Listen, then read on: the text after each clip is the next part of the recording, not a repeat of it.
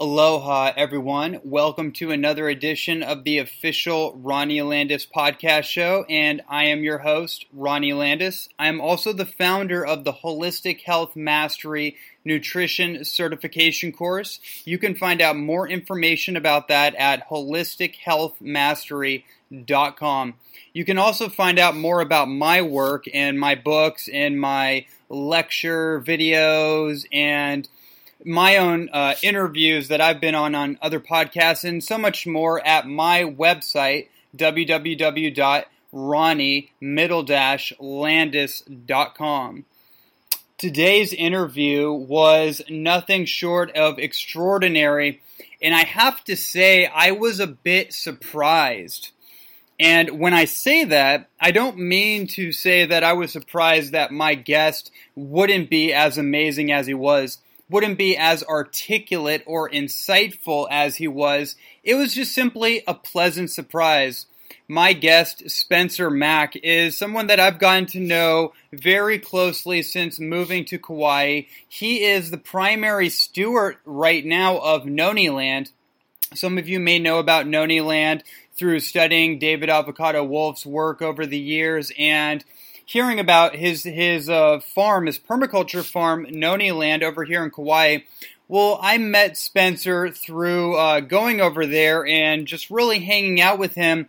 And I knew when I met him a while back that there was something about him that just was captivating. It was intriguing. He's one of those people that has lived life. In his short amount of life, he has really soaked up so much in his experiences, and I knew that there was something there that I wanted to bring out, or I wanted to be, a catalyst in some way to bring out all the treasure that was in him, and he hadn't really put a lot out there in terms of, putting his philosophies on health or nutrition or fitness or even personal development, which we dive deep into, and I think that was the thing I was so pleasantly surprised about, was how deep he went into the process of cultivating one's own intention, cultivating a state of presence, a meditative and intentional state of presence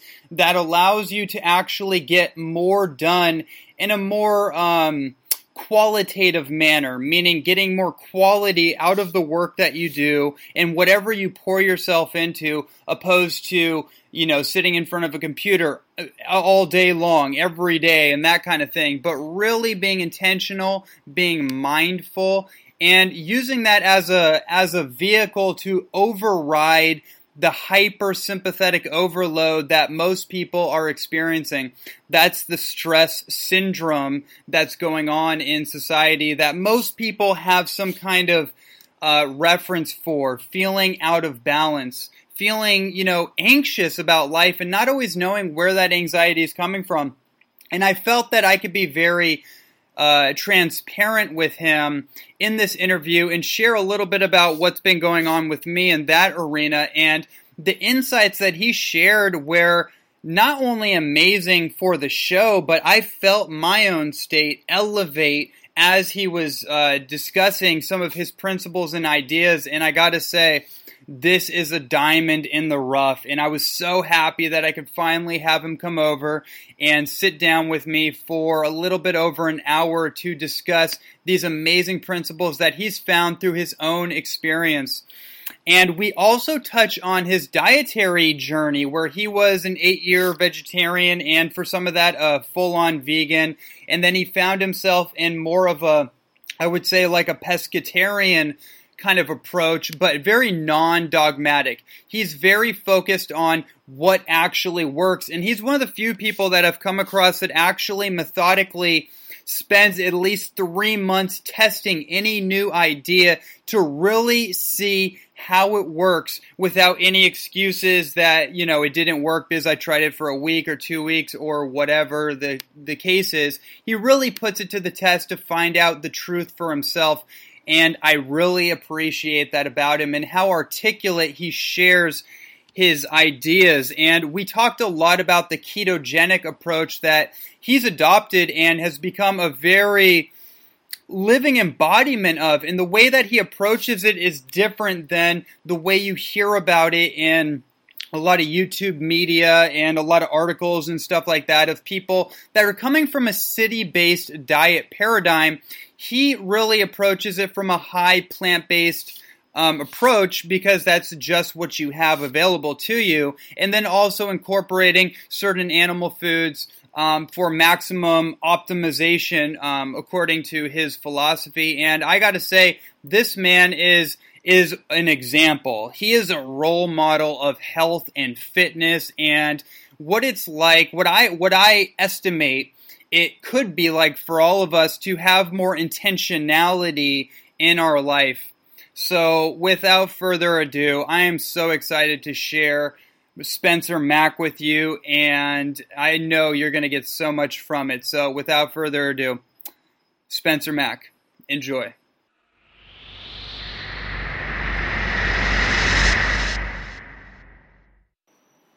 I'm here with Spencer Mack, who is a fitness, health, and nutrition specialist, and I would definitely say expert, and he helps people with coaching and many other things revolving the education and the refinement of holistic health practices. How you doing, Spencer? Doing excellent, Ronnie. It's a pleasure to have you finally. Pleasure to be here, man. Thanks for having me. Absolutely. So we definitely have some really good territory to jump into together, and we're here in the beautiful paradise surroundings of Hawaii, which you've been here for a lot longer than I have, and we're definitely going to discuss that and how you got here. Actually, that's where I'd love to start with you. How you got introduced to, well, let's start here. How did you first get introduced to health? You know, what everybody I've talked to has a very interesting kind of like impetus for how they got started, and there's a story behind it. So, you know, how did you get interested in health? Excellent. Yeah, honestly, I owe it to my first teacher. Back when I was living in Tallahassee, Florida, going to high school there, I was about 18 or 17. And just really feeling lost with life. It was a really tough outlook, tough future for me at the time. Like, just being raised in the Matrix, and when you look forward to your future, you see school, work, marriage, death. Like, it's all laid out before you. You know, it's like, wow, it doesn't look super appealing. And just feeling really lost, like in school, and was definitely using drugs a lot, like marijuana, mainly to escape, to experience something more magical than what everyday living seemed like. And I was lucky enough to have a friend who trained Shaolin Kung Fu. And one day when we were playing hacky sack, he was talking about how he was going back to Kung Fu and training again. And I just like knew I was there to jump in. And I've always been into physical training ever since I was younger. And this was just the next level of that, of learning how to integrate your body and mind, and it was the full package. So basically that's how I met my first teacher, Les Clements, Sifu Les Clements. So much gratitude for this man. And it was through that, this one individual opened up a whole world of knowledge and experience to me. He introduced me not only to martial arts and self-defense, but to health and nutrition, to Ayurveda, to traditional Chinese medicine, to Qigong, to meditation, even to alchemy and hermetics.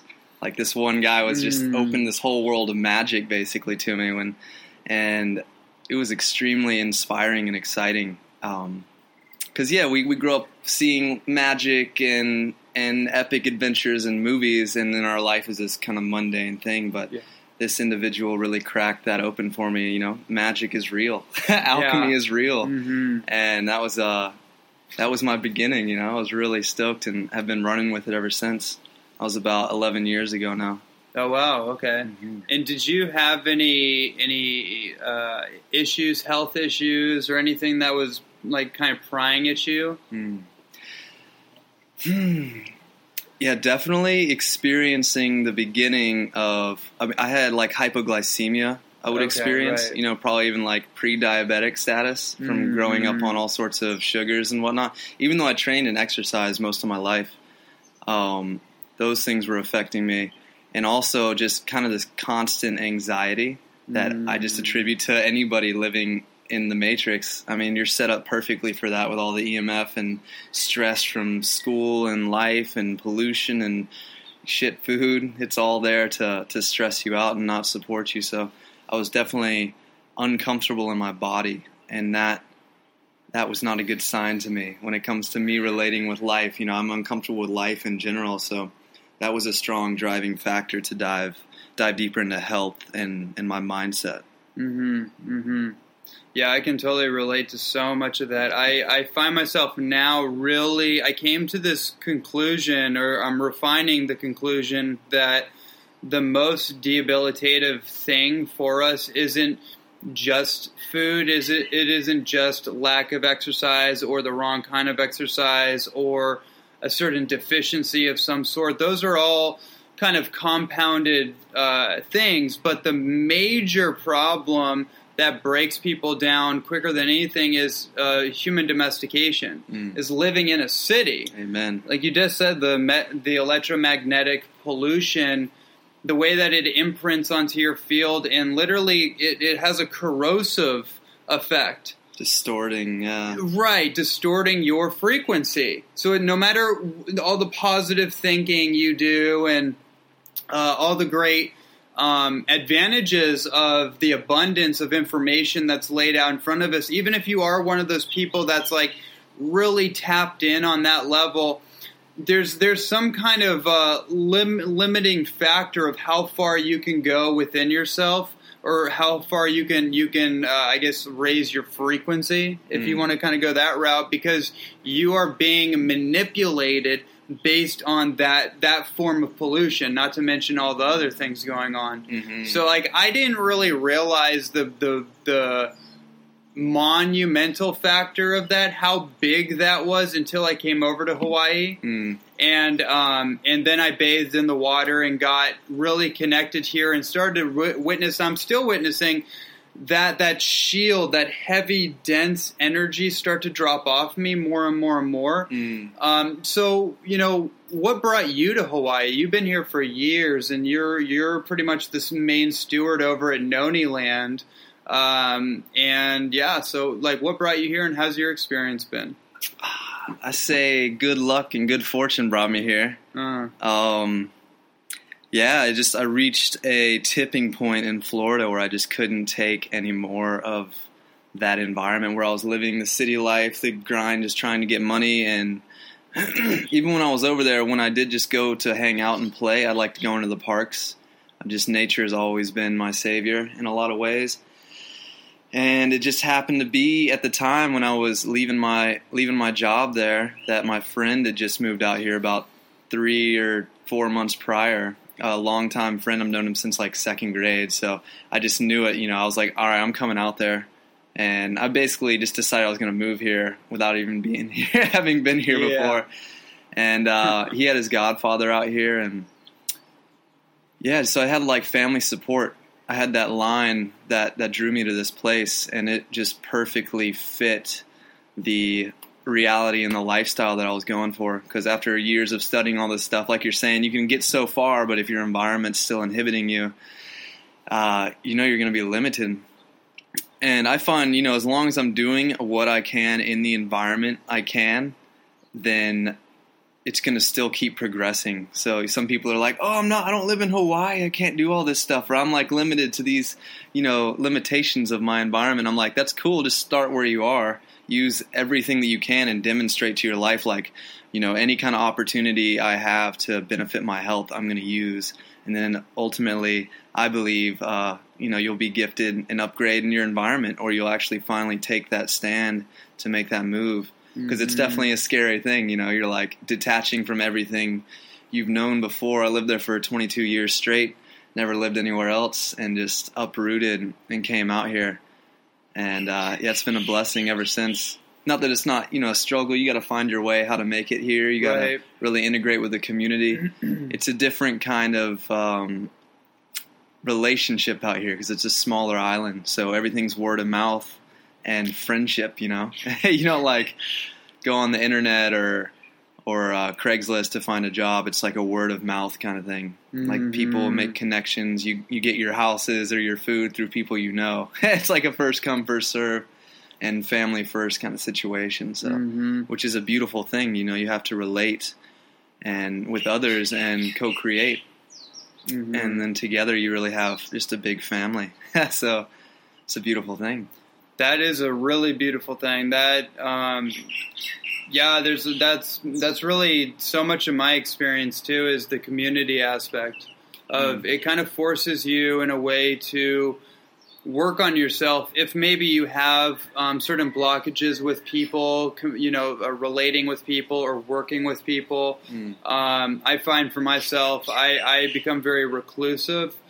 Oftentimes when I'm deep in my work and I just want to be by myself, but there's times when I have to kind of get out of that and connect with other people and just do that community dynamic. And that's a huge part of health, right? Is that nobody is an island, even though we're on an island. We still have to work with each other, and in a place like this really teaches you a lot about that.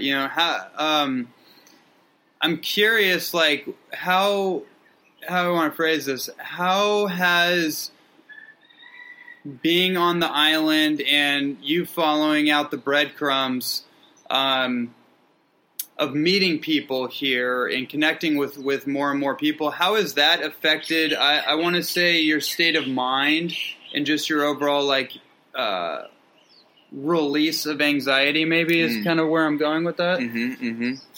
Yeah, well, you and I were both really similar in the sense, especially like in Florida, I just had a real small, tight-knit group of friends, could always subsist on my own. In this day and age, once you have enough money, you don't need other people.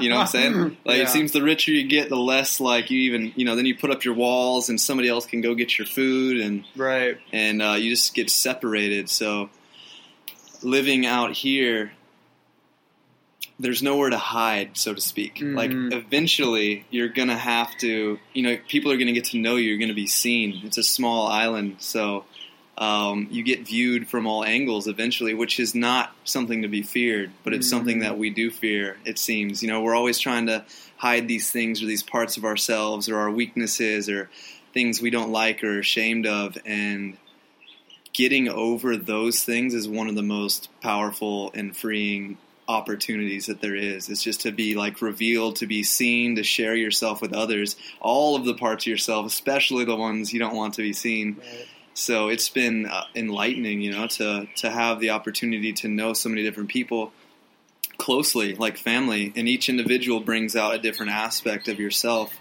So the deeper you go, the more and more dynamic of a view of or knowledge you have of yourself. It's really been enlightening and revealing, and just keeps getting better the deeper you go. You're like, no, I don't have anything to hide anymore. But then you're like, you hit a place with a certain person that brings up like, oh, wow, there's that space that I have to share now because it makes me uncomfortable.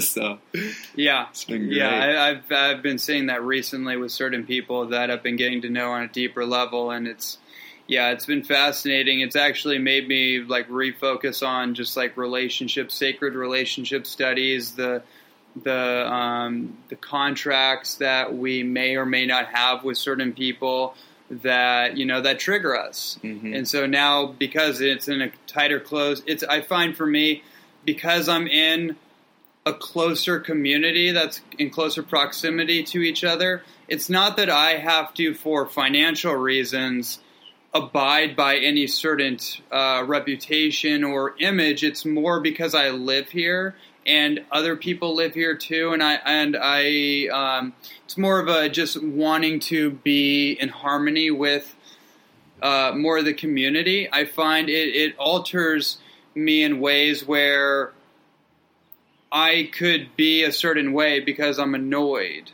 or I'm like, I just don't want to deal with somebody's thing. Right, so I could easily just say something negative or harmful, even though I don't aspire for that. We're not perfect.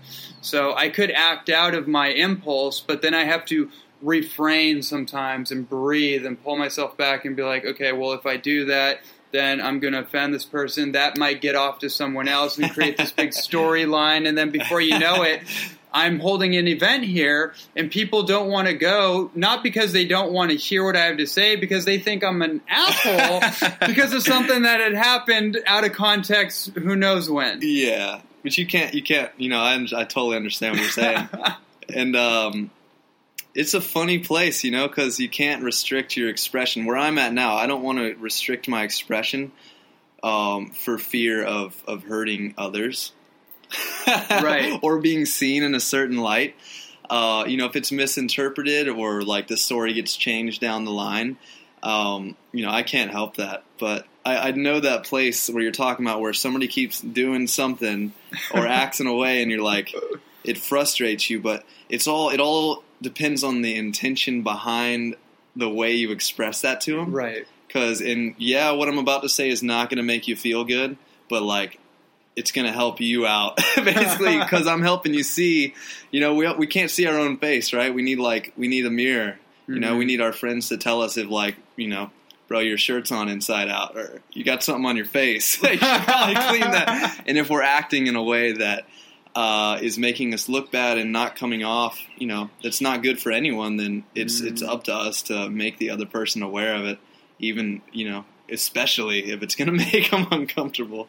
Mm-hmm. So I'm been working on getting over that one as well, and just really feeling more comfortable stepping into those spaces of being the deliverer of not such good news. Right. Because ultimately they're going to come back and appreciate you for it. It's like, man, I'm not walking around with this weird thing on my face all the time, bro. Thanks a lot.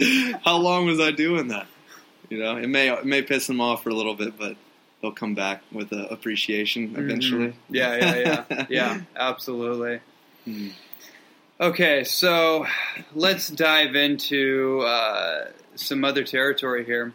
So, tell us a little bit about your journey that you've had exploring different diets and lifestyle programs and how that's influenced your current perspective on these things. Mm. The journey, it's a never-ending, constantly unfolding thing. I appreciate my ability to try many things because I find it very dangerous to get stuck in one pattern or the other.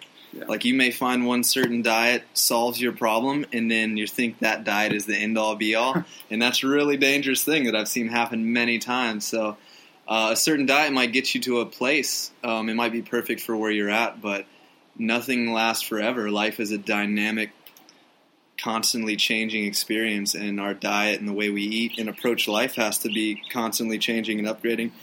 So I've luckily, I've taken that approach ever since I got introduced to Ayurveda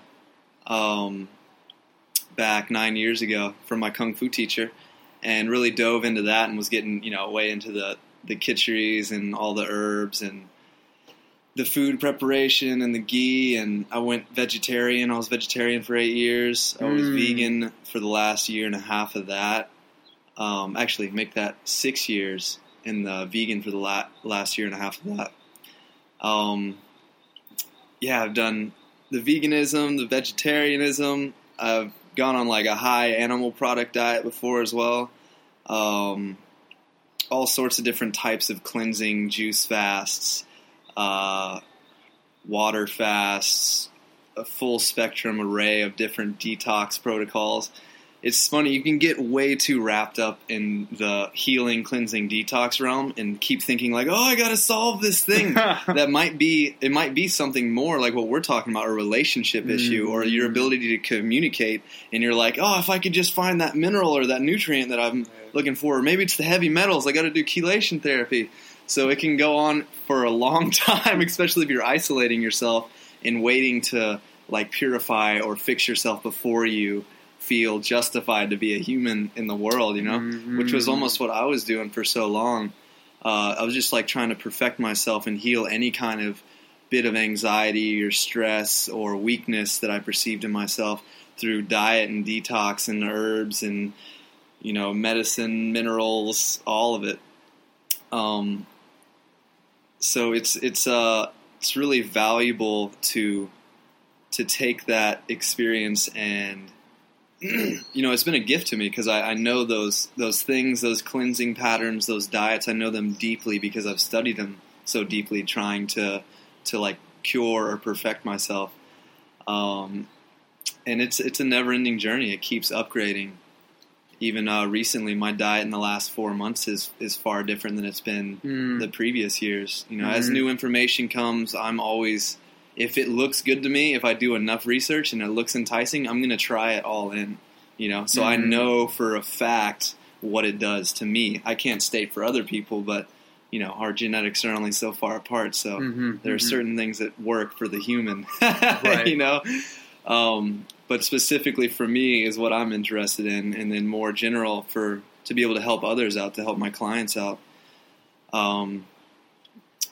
So always staying open to new information, and when you try things out, or when I try things out, I do them to the full extent. So there's no question in my mind what it does, Some people are like, oh, I tried vegetarianism for like a week. Right. It's like, oh, I was just too hungry. It's like, dude, you didn't even make it past like anything. You didn't get past any kind of trial, or you got to let the chemistry, your metabolism, your body needs to adapt to the new environment. You're changing the environment in your body, and it's not going to happen in a week. 3 months is a good chunk of time that I normally can give things to be like, all right, this is what that does to me. So 3 months is like a general kind of like testing phase. It's a pretty solid baseline. Yeah. Even after that, you're going to get more benefits or problems, a year down the road to get more insight into what's going on. But 3 months is like I've found to be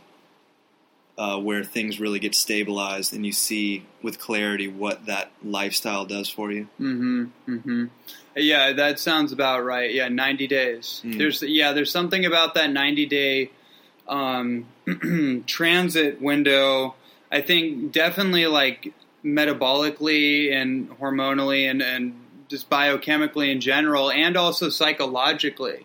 They say like you need 21 days to completely change any habit. But I never really bought into that. I was like, that's like a nice little idea. But really, to really like turn on the triggers and like exchange a long-held embedded something inside of you, like whether it's a physical movement pattern or a program in your psyche, it's going to take something a little more full on, in my opinion. So 90 days seems to be a lot more reasonable and legitimate. Yeah, the habit thing's a funny thing because it can, it all depends, to my perspective, the intensity of the experience that makes you want to change. If it's like, all right, it can change in an instant if you have a strong enough impact. You're like, I'm never doing that again, or I'll drop that habit. Or if you have, using the right medicine, certain entheogens or psychedelics are really good at breaking habits to where it's not even something you have to implement. But that's not to say that most of the time it doesn't take hard, continuous effort to make a change. It takes real dedication to change ourselves. But that's what makes it so beautiful, is to commit to something and to make it happen and to watch how it literally transforms us. That's the most exciting part. Absolutely. I think that's the area that most people, I'm thinking of myself right now, really, is having a lot of difficulty.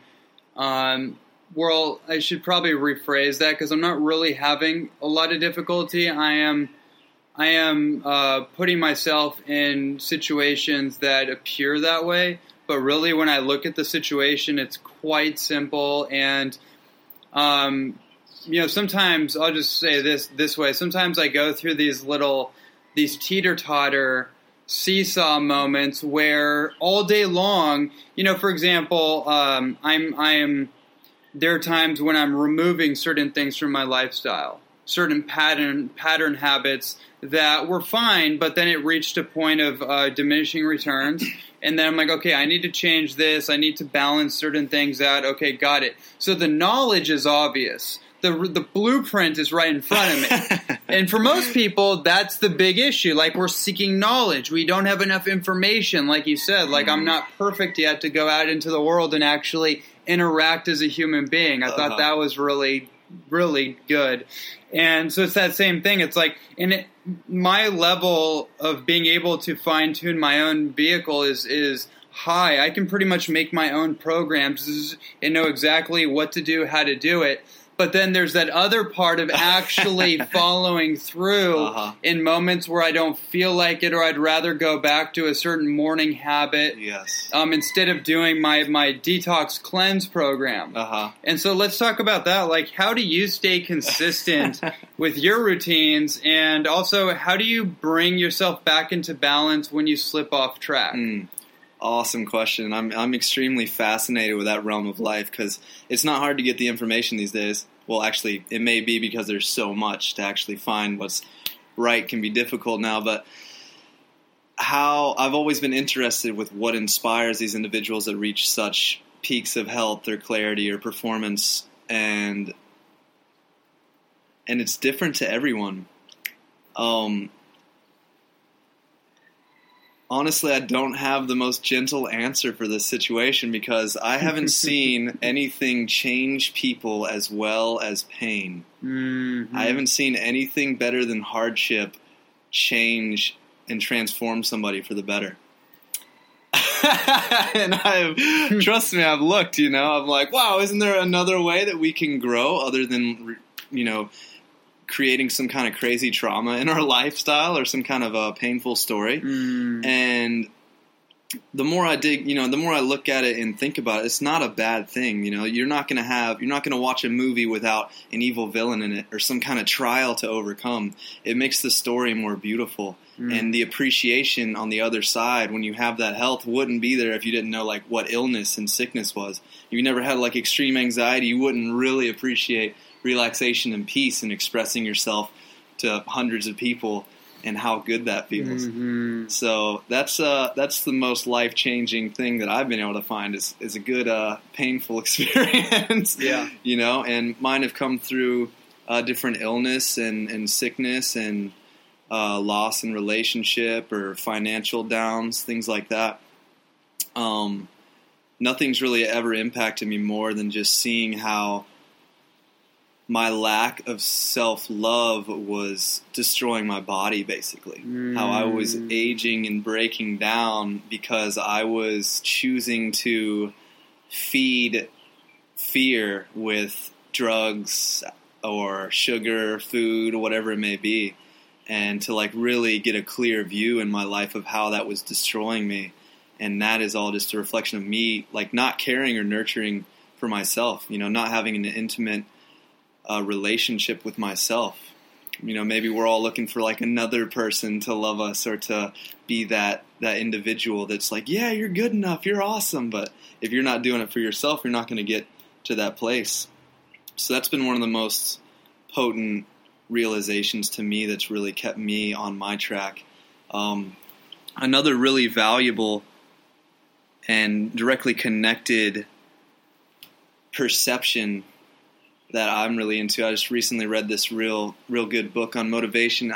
The name of the book, it's like the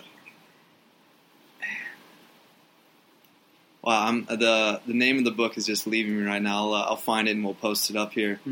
But it's all about visualization and motivation. And one of the main takeaways I got from this is that if your reality is no different than what you expect from reality, you're going to have zero motivation to change.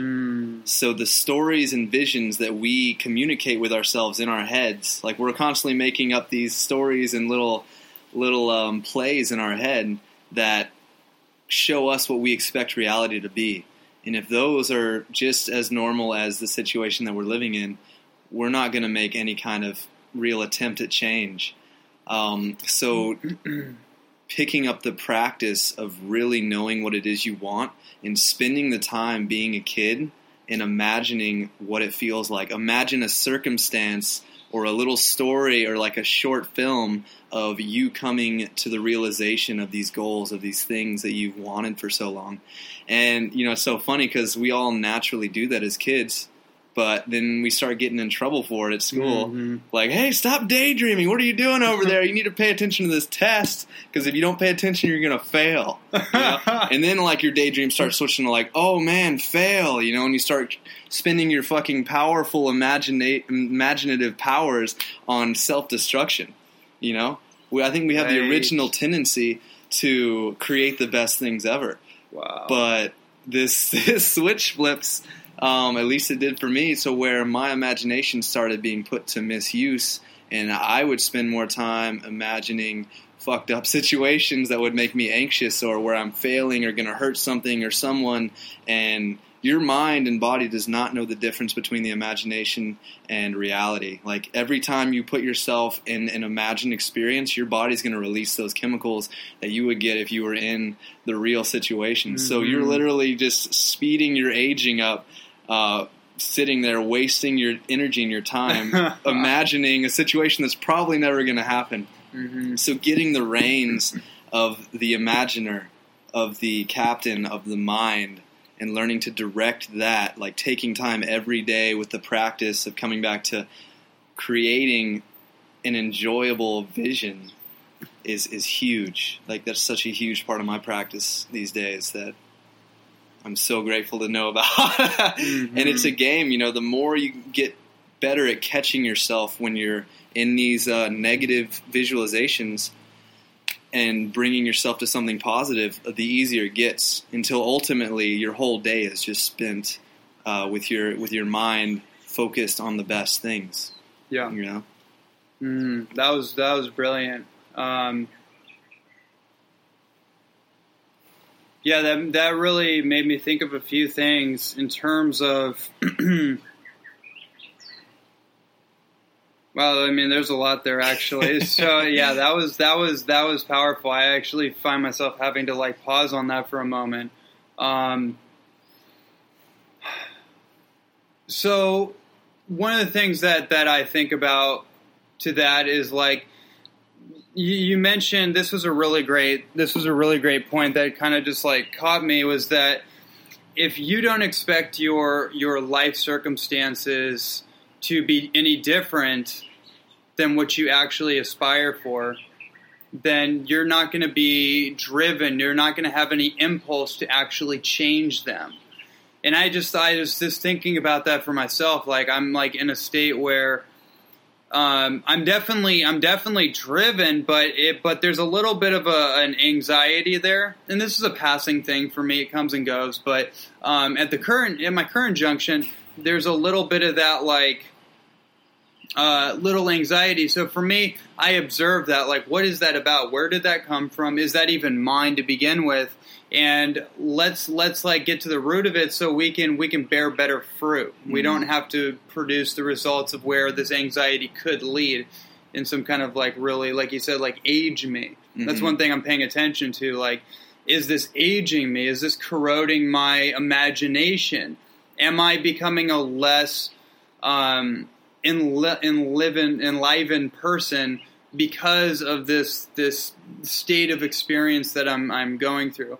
So anyways, it just made me think about, like you want to change your body, right? You want to be more fit. You want to have a different physique. And I thought about, as an athlete, I had a different idea of my body. It wasn't drastically different, but it was different in the sense that it would inspire me to actually work for it, right? Because we have there's kind of like this weird dichotomy in the like personal development, new age kind of world where like you have this split of like, if it's to be, it's up to me. Right, which is like you work for what you earn things, right? There's kind of that idea. Then there's that other idea that, you don't really need to work as hard. You can do less and get more. And so I like both of those ideas. I think they both make sense and they both have validity. But it's interesting because if you don't do enough, you won't get very far, right? So there's also that idea that has to be kind of anchored back into reality. So if you have a vision for like your body, for example, you'll work for it. But it's not really working that way because you believe in it. You actually feel like you're being pulled towards it, right? Mm-hmm. So, yeah, that's just kind of what came up for me in that. But, yeah, do you have anything to say about that? Yeah, because you're excited about it, you know? Right. The vision has to be enticing enough to, when you get up from your meditation, you're just right on to that thing.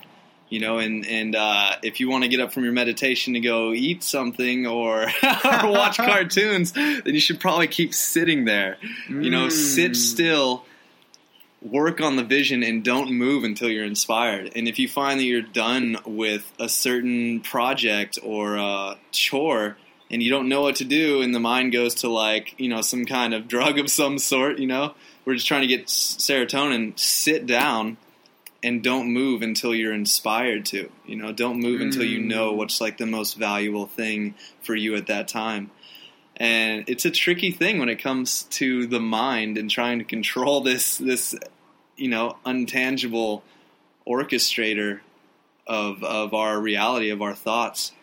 And it's a really subtle game. So there's It's funny how profoundly simple and useful just meditation is. Mm-hmm. But what's also funny is you can sit there for hours and accomplish nothing. Right.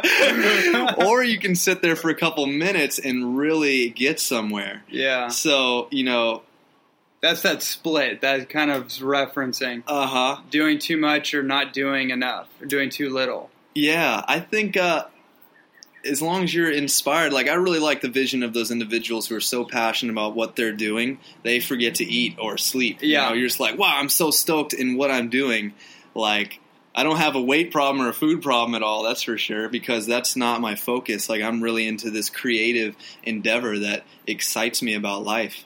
And basically, if you're really clear on what that is, then a lot of these other problems that are you trying to cover up your anxiety, your fear, or disconnection with reality just go away naturally. Mm-hmm. Beautiful. Absolutely. No, I totally resonate with that.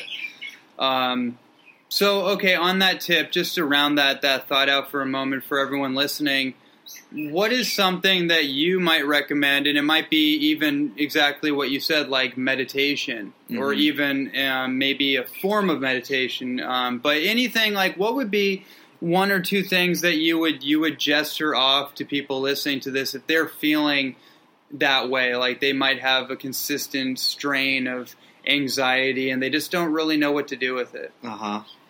Well, utilize as many of the tools as you have available at all times. Like, there's literally something you can be doing at any moment of the day that will benefit your growth.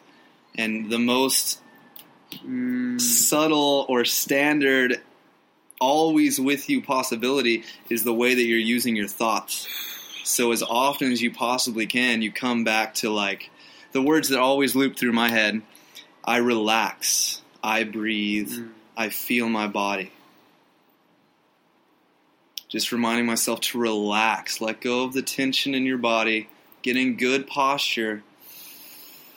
Have a good breath. And feel.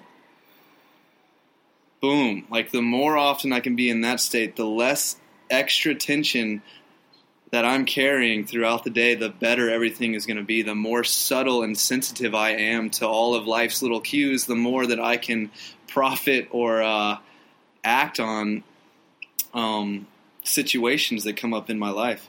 So that's like the foundational one for me, is as often as possible I'm coming back and I'm checking my posture. I'm checking my breath, and I'm bringing the best vision that I can into my mind. That's something you can do at any moment of the day, and the more consistently you catch yourself in that, once you've done it enough, it becomes your new go-to. Like, it's all about putting in enough effort until it becomes habitual, and you don't have to try anymore. Yeah. It just, like, now I catch myself, wow, I'm in good posture. My breath is great. Look at that vision I just had in my head, you know? More and more of the time, I'm actually catching myself visioning something beneficial as opposed to some kind of anxiety-driven, you know, false reality that I'm making up in my head. So just consistently reminding yourself to do that. And there's all sorts of little tricks you can do to try and make that a habit. You can put a little reminder on your phone. You can have your alarm go off every hour. You can wear a bracelet that reminds you, like, oh, breathe, relax, feel my body. Awesome. I even went as far as to doing my own voice recording of my own affirmations and having it play at 2 a.m. to wake me up. Oh, wow. I was trying to get it to, like, even if I don't wake up, I figure it's going to get into my subconscious, So anything you can to bring the memory back to what's most valuable to you, what you're going to have to find yourself. But I really don't think you can go wrong with relaxing and breathing. Those are two of the most potent words and abilities there. There's one quote that has always stuck with me, that our power is directly proportionate to our ability to relax. And it's so funny. The more you relax, the more you can feel. Yes. And the more you can feel, like, what you're feeling is yourself. The energy that you feel is you. So the more that you have developed your ability to feel, the more of you there is, the more energy that you have at your disposal to direct and make change with. So all the things that help you to feel your body and become present develop your personal power. Mm-hmm. Mm-hmm. So that's definitely one of the most potent things. And then on top of that, like getting your practice down, your morning practice. For me, that's like a breath work every day, pranayama. Mm-hmm. And I've got like a certain order of a breathing exercise that I go through. And that links my body and my mind together. Getting the breath woken up, getting like my guts woken up with like some stomach vacuum or breath of fire. Mm-hmm. Mm-hmm. It gets things circulating, it gets my body oxygenated, and it wakes my nervous system up. And then I'm in a place to drop into my vision. This is first thing in the morning. I wake myself up with the breath.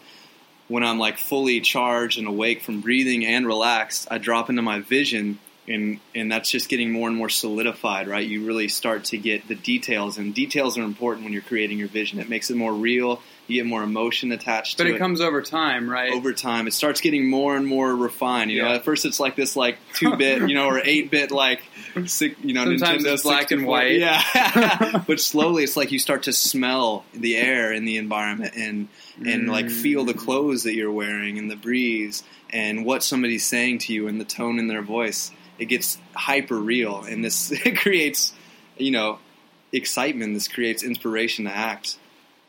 And so setting your mind and your body-mind connection straight from the start in the beginning of the day is a huge, huge piece for lining up and staying motivated and being consistent.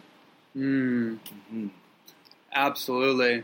Absolutely. I mean, I feel just from being in your presence as you speak, and then all that being communicated to me, I receive the state of feeling that you're transmitting just through the simple phrases, the phraseology of it: relax, rest, chill, release. Mm-hmm. Like those are words that aren't typically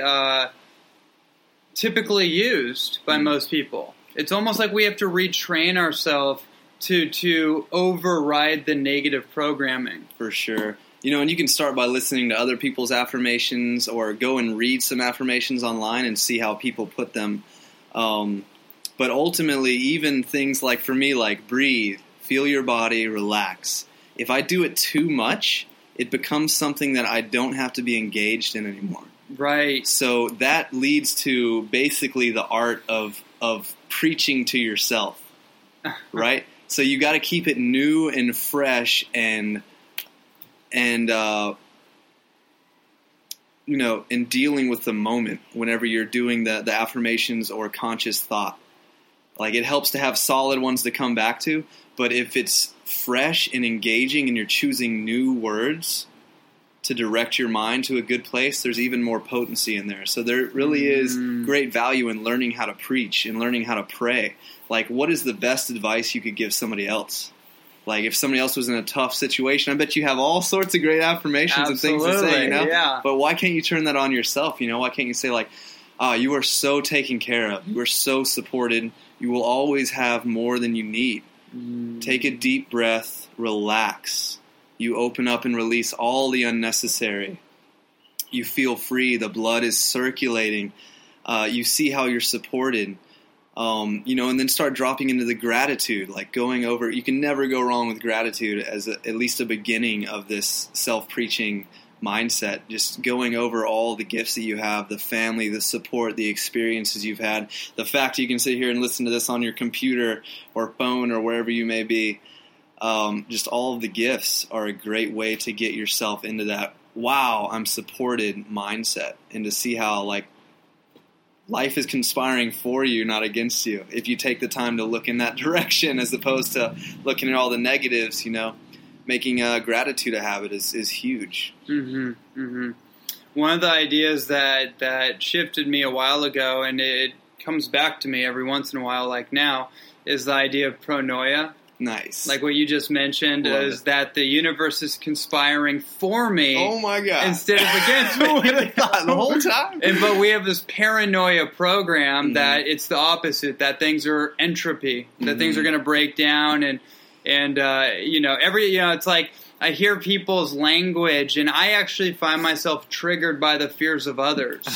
Like when other people are fearful or nervous, I get irritated. I'm like, what are you talking about? What do you mean? What? That's like, it seems irrational to me. But when I do it, of course, I have to give myself this whole little coaching session. Funny enough. But anyways, so that idea that everything is actually orchestrating, rearranging, and being moved like Tetris blocks in a way that is actually for my growth and evolution, opposed to the story in the immediate sense. Like, oh my God, this thing fell apart. I didn't get this job. This relationship fell apart. Oh my blah, blah, blah, blah, blah. It's like, but then like clockwork, always as I look back on my life, like clockwork, I look back, I'm like, wow, thank God that job thing fell through. Thank God, whoa, I saw that girl that I was in love with a year later. I'm like, whoa, okay, I dodged a bullet on that one. It's so funny, right? It's hilarious, dude. It made my hair stand up when you brought that up, because it is so true and beautiful. Like, we're literally living in the greatest story ever told. That's what's happening. Yes. And you need tragedy and trial and near destruction to really get into the story and to have the contrast necessary to just have your mind blown. Yes. It's a really beautiful thing, and I am extremely grateful for having the experiences in my life that have shown me beyond a doubt that I'm literally being taken care of to the highest extent. And there may be things that my smaller self, my ego wants to hold on to, or trials that I don't want to go through, but I have seen it work out enough times to just know, like, oh, okay, like when something really fucked up happens now, I go, like, I'm curious as to how this is the best thing ever. Interesting. Like, how are you going to turn this one around, God? That seems pretty bad, Like, this is supposed to be a good thing, huh? All right. And I have never had it not turn around in such an amazing way. And I mean, through some intense trials too. And I don't doubt, that I could experience more intense ones in the future than I ever have. But to have those experiences of the turnaround, and each time you come back with just more appreciation and more love of the story you're in, it's a really beautiful thing. Absolutely. Wow. Okay, so with the time we have left, I want to talk about your specific approach to your nutrition strategy, your lifestyle. What does that look like? I know that you actually. Let's go from here. You said that you were a vegetarian for 8 years, all plant food, vegan for like a year and a half, and then you found your way into a new approach. I'm curious, what if you could possibly summarize, like, why or what was it, the impulse, whatever it was, that caused you to go from that? Because that's a pretty lengthy amount of time. 8, 9, 10 years of, mostly to all plant-based food, and then to go into what you're doing now, which to me it seems like maybe you found like balance or equilibrium in that. So I'm curious, like what got you to, what made you change directions, and then what does that look like now? It's a really funny thing when you get stuck in a dietary dogma, because the longer you do it, the harder it is to get out. Yeah. You're like, man, if I eat that fish now, it'll be like 6 years that I just ruined or something. That is hilarious. As opposed to being open to, hey, maybe I'll try it, and not being feeling bad about breaking your record, which is what my ego was doing. And and like as I got more tired or ill in a sense from lack of me living on the right diet for me, I would attribute it to like deeper levels of detoxification or something. Now I'm like hitting like a 6-year detox mark or something. So it's really interesting. Our psychology and our diet is a really curious thing. But I just got to the point to where I was open to trying fish again. I had enough experience or friends who were also longtime vegetarians who shared with me their experience of what they had gone to and why they use animal products or eat fish every once in a while. And so, I gave it a shot, and it wasn't like an enlightening or life-changing experience, but there were definitely benefits to it that felt right to my body.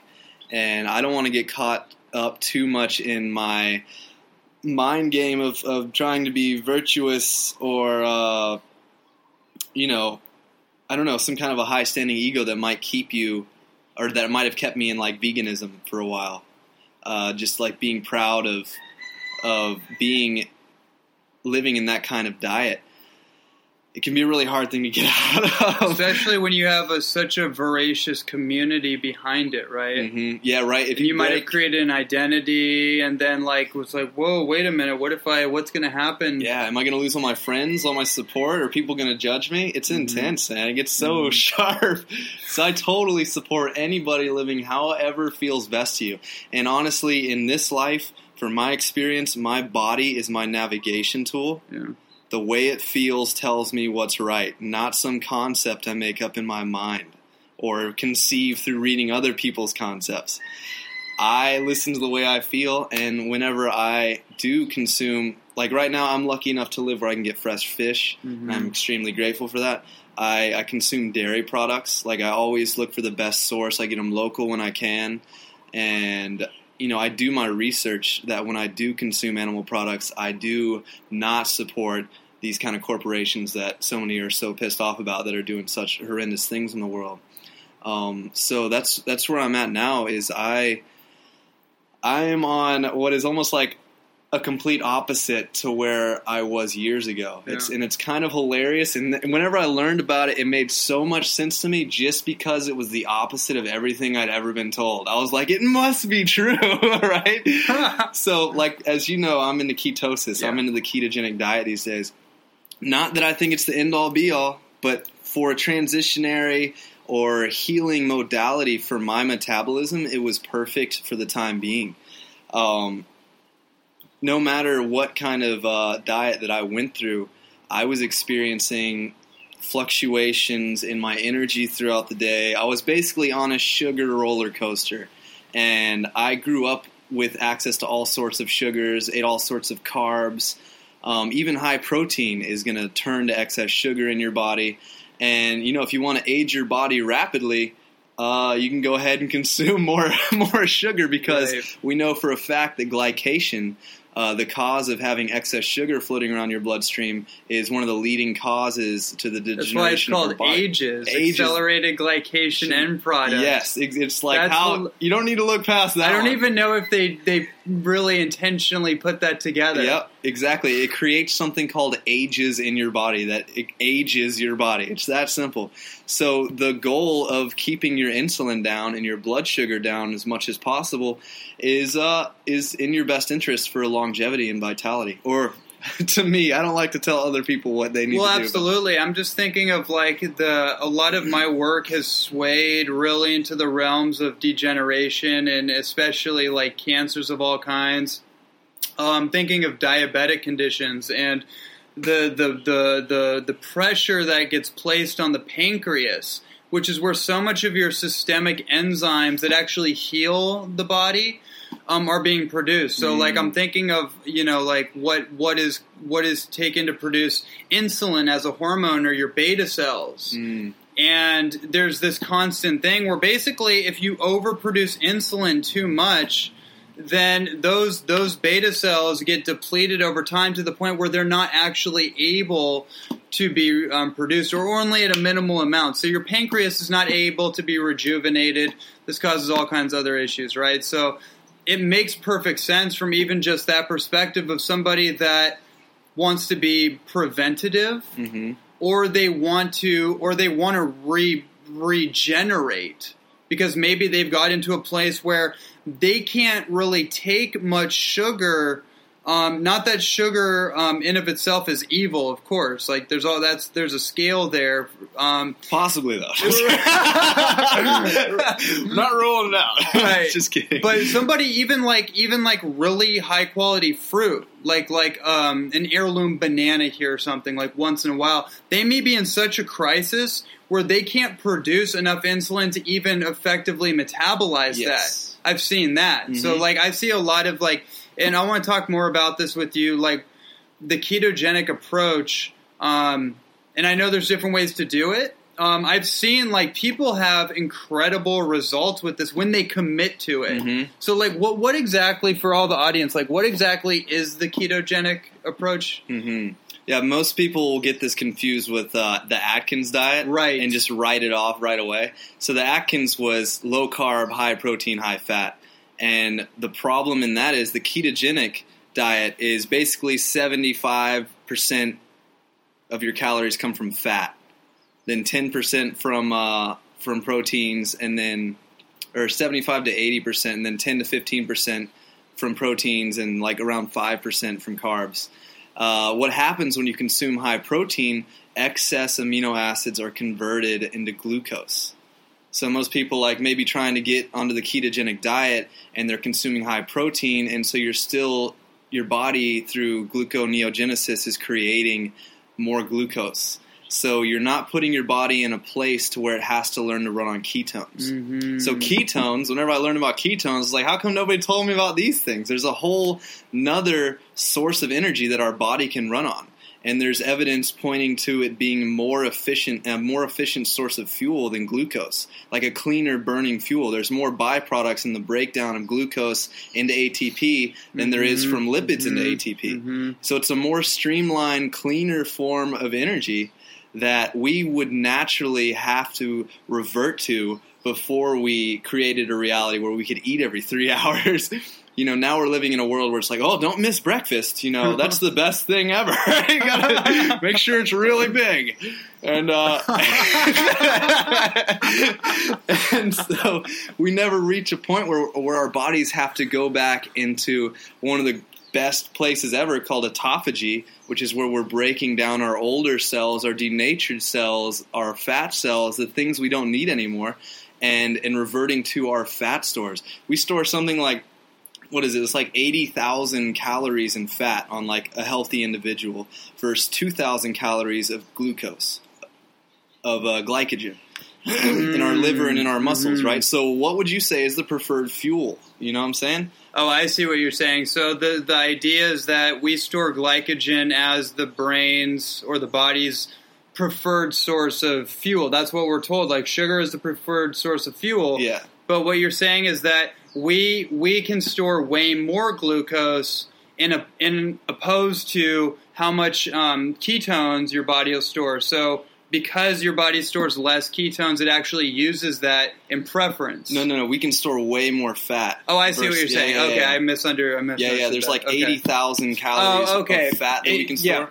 Versus like 2,000 or so calories of glucose. Oh, interesting. So like, you know, people are saying like, hey, our body prefers glucose. No, it'll just use glucose first. One reason, because it's a toxin in our bloodstream and we want to get rid of it as fast as possible. You know, two, it can, and all the research I found, it seems to be like the fastest burning energy. So if we have to like sprint or do high intensity exercises, that's when we're taxing our glucose or our glycogen. There are still other theories that the body has to reach a certain level of adaptation to fat, and then we can actually reach a different energetic pathway of the breakdown of fats that is even more efficient than glucose itself. For those kind of reasons, this is all theory. I haven't actually seen it proven in any kind of study, but I find that fascinating. Yeah. Yeah. So, ketogenic diet is basically retraining your body to be comfortable with metabolic flexibility, to be able to go back and forth from like, all right, I'm burning sugar, I'm out of sugar, I'm translating to fat. And it's not such a big deal. You know, some people haven't switched into ketosis for so long, your body can't even do it. And when you're running out of sugar, you start freaking out. You know, you get really uncomfortable. Like all of a sudden, I'm really freaking hungry. I got to do something about it right now. It's almost like a coffee or tobacco withdrawal. Kind of a similar, dude, if not more intense. Yeah. You know? I mean, I know coffee withdrawals can get intense, but like, there's nothing quite like the sugar that I've seen. The sugar thing is a powerful. It feeds anaerobic organisms. You know, that's their preferred respiration, their preferred fuel supply is sugar. Mm-hmm. You know, so that just gives you, if you understand like parasitology and how these organisms control us all the way from our body, our cravings to our psychology, you start to really reverse engineer this whole thing. You're like, whoa, wait a minute. So maybe it's not me that's really agitated. Maybe it's something inside of me that's getting agitated because we're not giving it what it prefers, and we're changing the terrain. That's a huge one, and yeah, a lot of people's minds don't even want to go near that one because it's true, and it's intense. It's intense. To definitely important to actually take that trial and put yourself in the situation where you push past those discomforts. Your body will adapt. It's insane what humans can live through. And you're not going to die trying to do this, trying to quit sugar for however long, you know. It's been extremely valuable to me, and one of the most prominent points is what we were talking about earlier, how it affects our anxiety and the way you feel about life. And I was just going through, and I've been really healthy into like herbs and good diet and, you know, low EMF and training. But I'd still have these fluctuations in energy through the day and just like feeling fatigue and just like empty. And it's like I'd have to push through it. And if I wasn't so strong, I'd probably be laying down a lot more than I do. But I have a mindset to push through things like that at times. And that is gone. And that is huge to me because I've gone through that for years. And when I got into this ketogenic diet, as I said, when I test things, I go all in so I know for certain what it does for me. I was testing my glucose and my ketones daily. I was testing my ketones every 3 or 4 days because those ketone strips are a little more expensive, but it's cheap to test your blood sugar every day. And I was testing mine every day for months. And what I found in the beginning is even at my level of health, I was pre-diabetic, right on the edge of it. Wow. I was waking up at like 110, 112 blood sugar, you know, and like fasting, they say a normal rate is like 90 to 110. And so like, or 90 to like 105, somewhere around there. And so my fasting blood glucose was like hinting at pre-diabetes for me, even though I'm like, you know, an insanely healthy person to most people. And that was a really big wake-up call. And it took me a couple months of living ketogenic. I was having carbs and having like basically a break day or a cheat day like every Saturday. So which definitely slowed down my progress or my adaptation. So it took me about 2.5 months of that to get to the point where I was waking up then after 2.5 to 3 months with my blood sugar in like 63, 65. Oh, wow. Yeah, and I watched it slowly dropping down, and that's still healthy levels. The doctor's not going to freak out at that. If you're getting below 50, you know, you got something to worry about. But the low blood sugar simply means I got less sugar floating around in my blood causing glycation throughout the day. You know, that's like less of that I have to do. So unmetabolized sugar, essentially. Yeah, just free-floating sugar going through your bloodstream. And the lower you can keep that, the less glycation you get. Glycation is basically like sugar caramelizing to proteins in your body. It attaches and denatures proteins, specifically collagen, like breaking down the insides. Decollagenizing. Yeah, breaking down your organs, breaking down your vascular system from the inside. So it's kind of like, yeah, like you're caramelizing. You got all the sugar caked on the inside of your body. When I think of that whole process, and I think of the different texture or the shape of like fat And obviously we're not talking about rancid oxidized fats. We're talking about healthy fat. It's like a lubricant. Mm-hmm. I'm thinking of a lubricating agent, like a coconut oil or a ghee butter or a avocado or olives or olive oil or something like that. It's lubricating your organs and your joints and your nerves. Like DHA especially relaxes the nerves from short-circuiting, right? But when I think of sugar, and too much of it globbing up the system, it's like it's spiky, it's abrasive. Like it's very, and we know that it can become very abrasive to the actual arteries and the surface of the arterial passages. And so I think, just from that level of common sense and observation, I'm like, whoa, wait a minute here. Yeah, sugar's like sticky, Yeah, and it like globs onto things. Yeah. And another way that I visualize it as well is like you have an oil burning lamp versus burning some straw, Like the amount of smoke you're going to get off of like the turning that the end straw products, the off gas. The oil's like clean burning energy to me. That's how it feels to me. Like things are just much cleaner and clear, and it's like this long, like you have so many more calories in a gram, more than twice the amount of calories in a gram of fat than you do sugar. Yeah. And it's just this long, smooth, consistent burning energy as opposed to these like, whoa, like intense spikes followed by crashes of sugar that lead to you wanting more sugar. It's like the best drug you could sell. If you were in the sugar business, you're doing well, but you're not helping people out. So I don't know how that'll turn out for you. Wow. That's amazing. I think a lot of people listening, this is the first time we've brought up the specifics on a ketogenic approach. And we could really dive way further in, but I'd like to conclude this conversation for further clarification on that. Like what is like kind of a basic idea of your current approach to this? Because I know it's fluctuated and changed as you've gotten deeper into it. Maybe give people like a few ideas, because they might still not really understand like how they could apply the principles to their own life. So like, what are a few things that you could kind of help kind of bridge for people, or even certain fatty foods that would be ketogenic? Well, my approach as it is on this day, I am an avid believer in intermittent fasting, which is a whole nother conversation. Right. And it's proven, one of the most scientifically proven beneficial ways to live and eat for what it does for your body. And one of the best ways to get there with the least amount of struggle is adopting the ketogenic diet, because the ketogenic diet will ultimately lead to more satiation and you consuming less calories, leading to a longer lifespan, a more vital lifespan. That's another proven way to increase lifespan. One of the most proven is caloric restriction without nutrient restriction. So the way that I'm living now is I eat once a day, normally around 1 in the afternoon, and I have a fat salad. I'm into growing microgreens and greens. And like this salad is just stacked with whatever kind of fats I can get my hands on.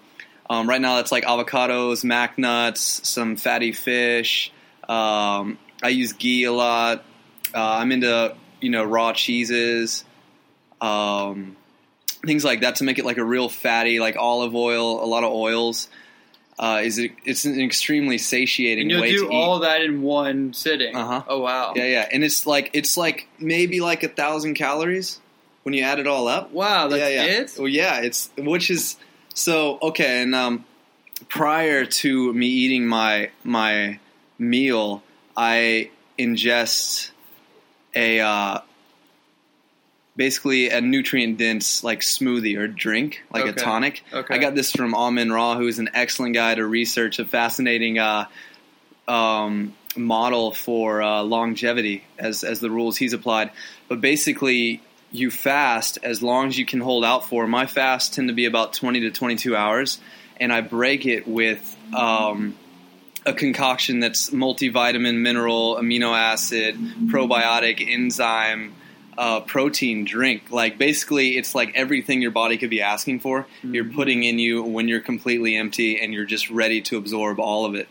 And so that's how I break my fast. And then I tend to have a meal about an hour after that. Okay. So, the drink may be like a few hundred calories, depending on what I put in it. I could put like coconut milk or something in it like that and make it fatty too. And then my meal is probably like 1,000 to 1,200 calories, something like that. So I'm probably consuming around 1,500 a day, something like that. Okay, so that drink is kind of like your breakfast? That's my breakfast, which happens at like noon or 1. Okay, got it. Yeah. Okay, so you fast up until that point. Yeah, okay. Until I break it with that. I mean, I'll drink like coffee or tea before that. I'm a fan of both of those. But as for calories, that's what I ideally break my fast with. And then when it comes to the ketogenic diet and adopting it in a proper way, one of the main things to watch out for is the balance of omegas, mainly being not doing too many omega-6s, which are the easiest ones to get, which makes it a little more difficult to do this diet on a vegan diet, right, to do ketogenic while you're vegan, because all the nuts and seeds are mainly omega-6s. Mm-hmm. So another good piece of news with the ketogenic diet is saturated fat is like your best friend. So that whole saturated fat and cholesterol thing is just out the window. Yeah. No support on that one. Complete bullshit.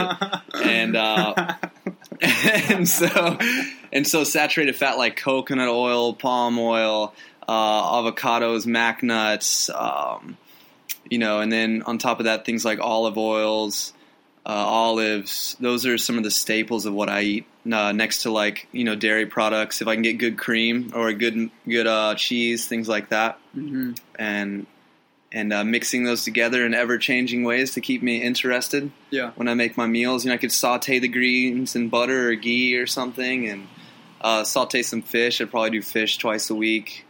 Okay, so that's not a daily thing. No. Okay. Yeah. Yeah. I mean, I go through periods where I'll consume more than others, and then I'll go through periods where I won't eat fish for a couple weeks. Yeah. Mm-hmm. So it's it all comes down to listening to the body and not getting trapped in some dogma of the mind, which is really, really tricky thing to do. So we're just doing our best. Yeah. Wow. Okay. That was so much. We went through so much in this conversation.